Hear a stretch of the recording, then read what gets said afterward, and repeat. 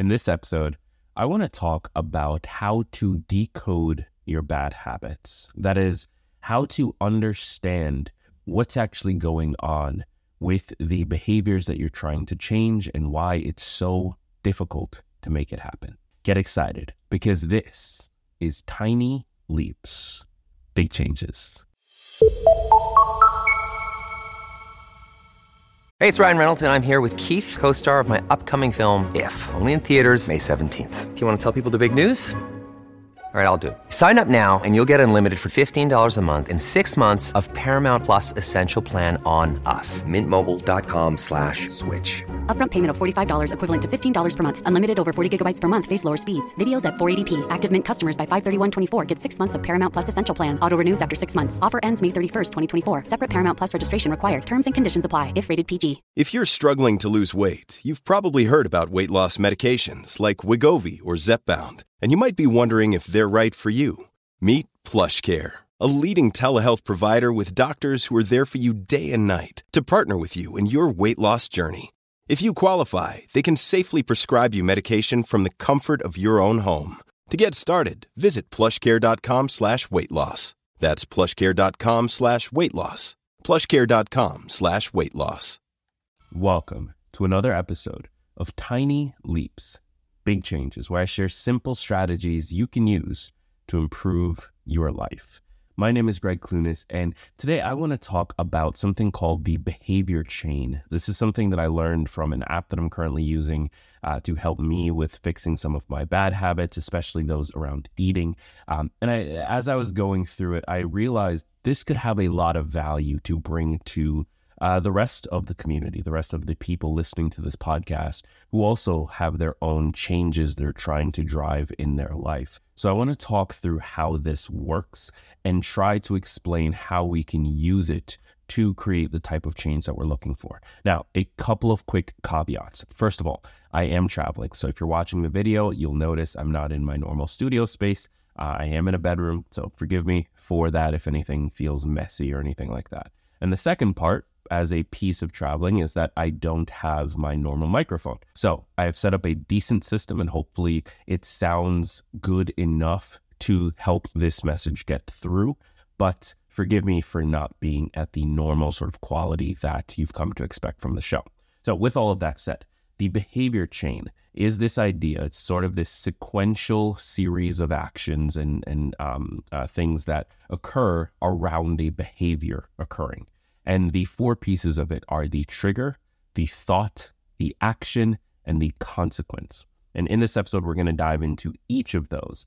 But there's a couple of really important things to understand when it comes to the behavior chain. The first is that each of the pieces are sequential. So they happen one after the other in that order, and it doesn't really change. Now, what that means for people like you and me is that if we could, in theory, understand each piece of this around the specific actions and behaviors that we are trying to change, we could change areas further up the chain in order to have effects further down. So, for example, if you wanted to, so let's get into some examples. One of my personal habits that I'm trying to shift is that I do a lot of late night snacking. So I tend to stay up late to work. I'm a night owl. I'm working till 1, 2, 3 a.m.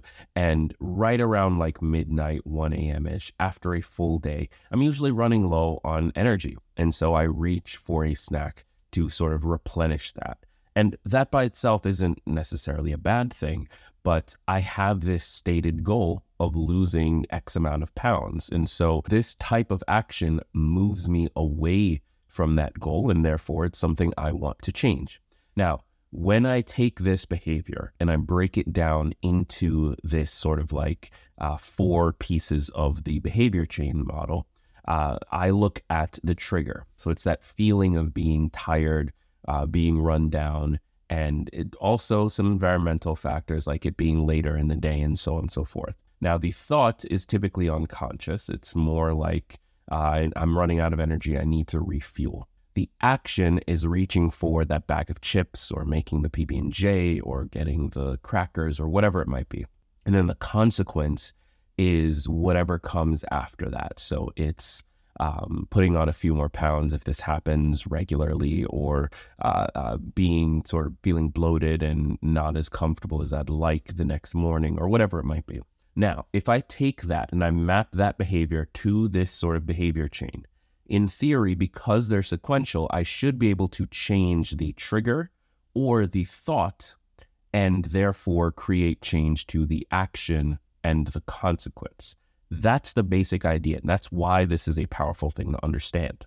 Now, if you stick around in the episode, we are going to talk about why this isn't that simple, because it's not. Obviously, there's a lot of factors, both internal and external, that make this much, much harder to deal with than just here's the formula, go do it.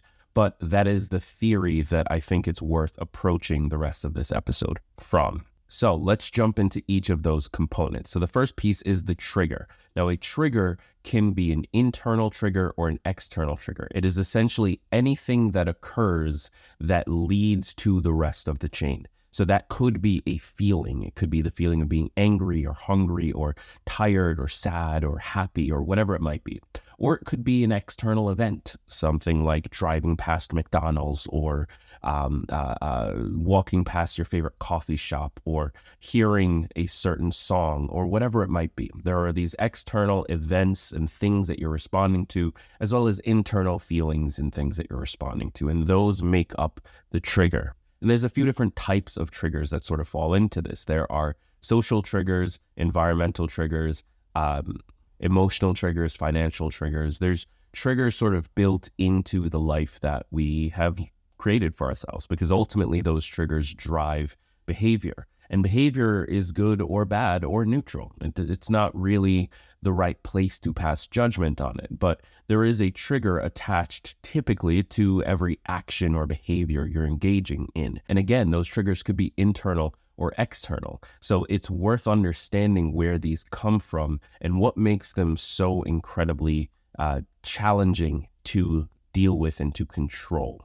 But that's the high level understanding of your triggers. They can be internal, external, they can be feelings or events. And there are a number of them baked into just our everyday lives, even things that we don't recognize. Now let's talk about the thought. The thought typically happens unconsciously or consciously. Essentially the best way to think about it is it's the immediate response to the trigger. So something happens or you feel a certain way, and your immediate response, that's what the thought is. Now, it might not happen in the same way that you currently sort of have an idea of what a thought looks like. You're not necessarily sitting down and like thinking through every step of what you're going to do next, or crafting your plan of action or anything like that. Sometimes that's the case, but usually it's a very quick thing. It's that immediate response that occurs right after the event, right after the trigger happens. And there's a lot of things that go into making up what that thought will be. So this is why it's difficult to sort of predict what it is and what it's going to be and how you can sort of change it. But there's a lot of things that go into this. There are belief systems that you grew up in. There are contextual issues that you might be navigating. There are environmental factors, social factors, there's financial factors, there's the particular level of stress that you're under in that moment, there's whether or not you're hungry in that moment, whether or not you're anxious in that moment or in a good mood, who you are around when it happens. There are so many factors that go into how you are going to respond to a trigger. This is why I've never been a huge fan of like, oh, you can't control what happens to you. You can only control how you respond. Like, that's cute and it's a great quote, but it's not that simple. Like, it's not as easy as just, oh, control your response, because we don't really know what goes into creating our responses. Our responses happen as a weird amalgamation, Frankenstein's monster, of all of the things that have led up to this moment from the day we were born to this event occurring. And it can be really tricky to untangle that web and start to see a clear connection between I responded in this way because of this thing. Now, that doesn't mean we shouldn't try to control those responses, but I just want to point out it's not as simple as, hey, just control your reactions. Like, it's not really great advice. This episode is brought to you by Shopify. Whether you're selling a little or a lot, Shopify helps you do your thing, however you cha-ching. From the launch your online shop stage, all the way to the we just hit 1 million orders stage. No matter what stage you're in, Shopify's there to help you grow. Sign up for a $1 per month trial period at shopify.com/special offer, all lowercase. That's shopify.com/special offer. When you need mealtime inspiration, it's worth shopping Kroger, where you'll find over 30,000 mouth-watering choices that excite your inner foodie. And no matter what tasty choice you make, you'll enjoy our everyday low prices, plus extra ways to save, like digital coupons worth over $600 each week. You can also save up to $1 off per gallon at the pump with fuel points. More savings and more inspiring flavors make shopping Kroger worth it every time. Kroger, fresh for everyone. Fuel restrictions apply. Families have a lot going on. Let Ollie help manage the mental load with new cognitive help supplements for everyone 4 and up, like delicious Lolly Focus Pops or Lolly Mellow Pops for kids. And for parents, try 3 new Brainy Chews to help you focus, chill out, or get energized. Find these cognitive health buddies for the whole fam at ollie.com. That's OLLY.com. These statements have not been evaluated by the Food and Drug Administration. This product is not intended to diagnose, treat, cure, or prevent any disease. Now, the next piece is the action. So this is the actual behavior that you engage in. And I break this up into 2 categories. You have your conscious action and your semi-conscious action. Now, the conscious action is the one that we all know. We all think about it. It's, hey, this happened, so I'm going to behave in this way. The semi-conscious is where it gets interesting. This is typically where like habit lives. This is you are responding in this way because you've been conditioned to respond in this way, either by choice or for other reasons. And it's not that you're unconsciously responding. Like you're still there. You're just not engaging with the response enough to be able to interrupt it if you wanted to do so. Now, here's an example. Let's go back to my particular goal and my issues with snacking late at night. So that response isn't an unconscious behavior. Like that's not something that I'm like completely tuned out of. I know that I'm making a PB&J. I know that I'm opening this bag of chips and that I'm definitely going to finish the entire thing right now. Like I know these things consciously, but I'm not engaged enough to recognize that I don't want to be doing this. It's just happening because I am used to doing that. Because in this situation, in this context, with this trigger, my natural response that I've developed over whatever period of time is to do this thing. So that's what I call a semi-conscious response or a semi-conscious behavior. And then lastly, we have the consequence. So what makes up the consequence? Well, it's not negative. That's where I want to start with this. I think a lot of people hear the word consequence and they think that's a negative thing. That's like, I did this thing, so I'm facing these consequences. But really, consequence is just what happened as a result of this behavior. What happened as a result of this thing happening. That could be positive. You can have positive consequences of you went for a run, you felt great afterwards. That's a positive consequence. You can have negative consequences. In my case, sometimes I go for a run and then I get a really bad migraine afterwards. Still a positive behavior, but negative consequence. And so I think it's important that we start to decouple what consequences are versus the behaviors that led to the consequences. Because one can be positive while the other is negative. They're not necessarily intertwined. So think of a consequence in this case as just the result of what happened, neither positive nor negative inherently. We'll sort of have to judge that on its face. Now, let's go back to what I shared in the beginning about this. The idea that each of these pieces, they're sequence, they're interrelated. Changing one affects things further down the chain, and that's why it's valuable to understand how this works. But as we've seen, we now understand how each of these pieces work individually. It's not as simple as to say, hey, change the trigger or change your response to it, and therefore you'll change your action or your consequences. That is technically true, but it's significantly harder to deal with or to actually follow through on than it makes it sound. Your triggers come from any number of factors, many of which you do not understand. Many of those factors come from the environment that you live in and the culture that you grew up in and the things that the people around you prioritize. It's very difficult to change your triggers and to avoid negative triggers if you live in an area that those things are constantly in front of you. And so me just telling you, hey, change your trigger, change your routine, do what you need to do in order to avoid this, that's not necessarily going to be helpful for every person watching this video or listening to this episode. And so I want it to be clear. There is a process here that can help us to drive change. That is the purpose of sharing this approach. If we can understand it, we can figure out how to apply it to our situation, and we can aim to be great at it a percentage of the time, knowing full well that we're going to fail probably the far larger percentage of that time. But we need to recognize that there are other factors that go into it besides just our own willpower and our ability to follow through.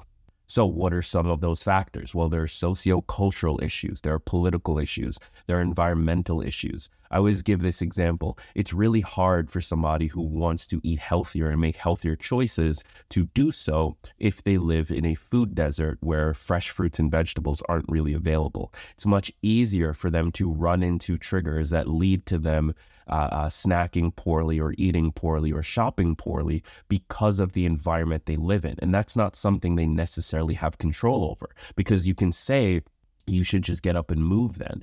But is that really a practical response? Is that something that most people will be in a position to be able to do? Maybe that's great advice if you are middle class, upper middle class, or higher.